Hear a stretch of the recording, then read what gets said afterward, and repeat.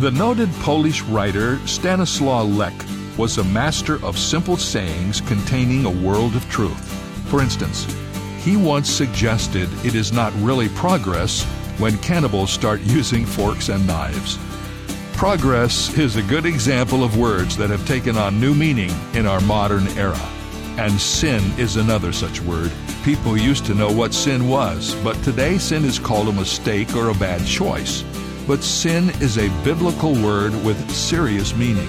And the only way to appreciate what God did to take away our sin is to recognize how grievous sin is and not redefine it. This is David Jeremiah, encouraging you to get on the road to new life. Discover God's solution for sin on Route 66. Route 66, driving the word home. Log on to Route66Life.com. Start your journey home today.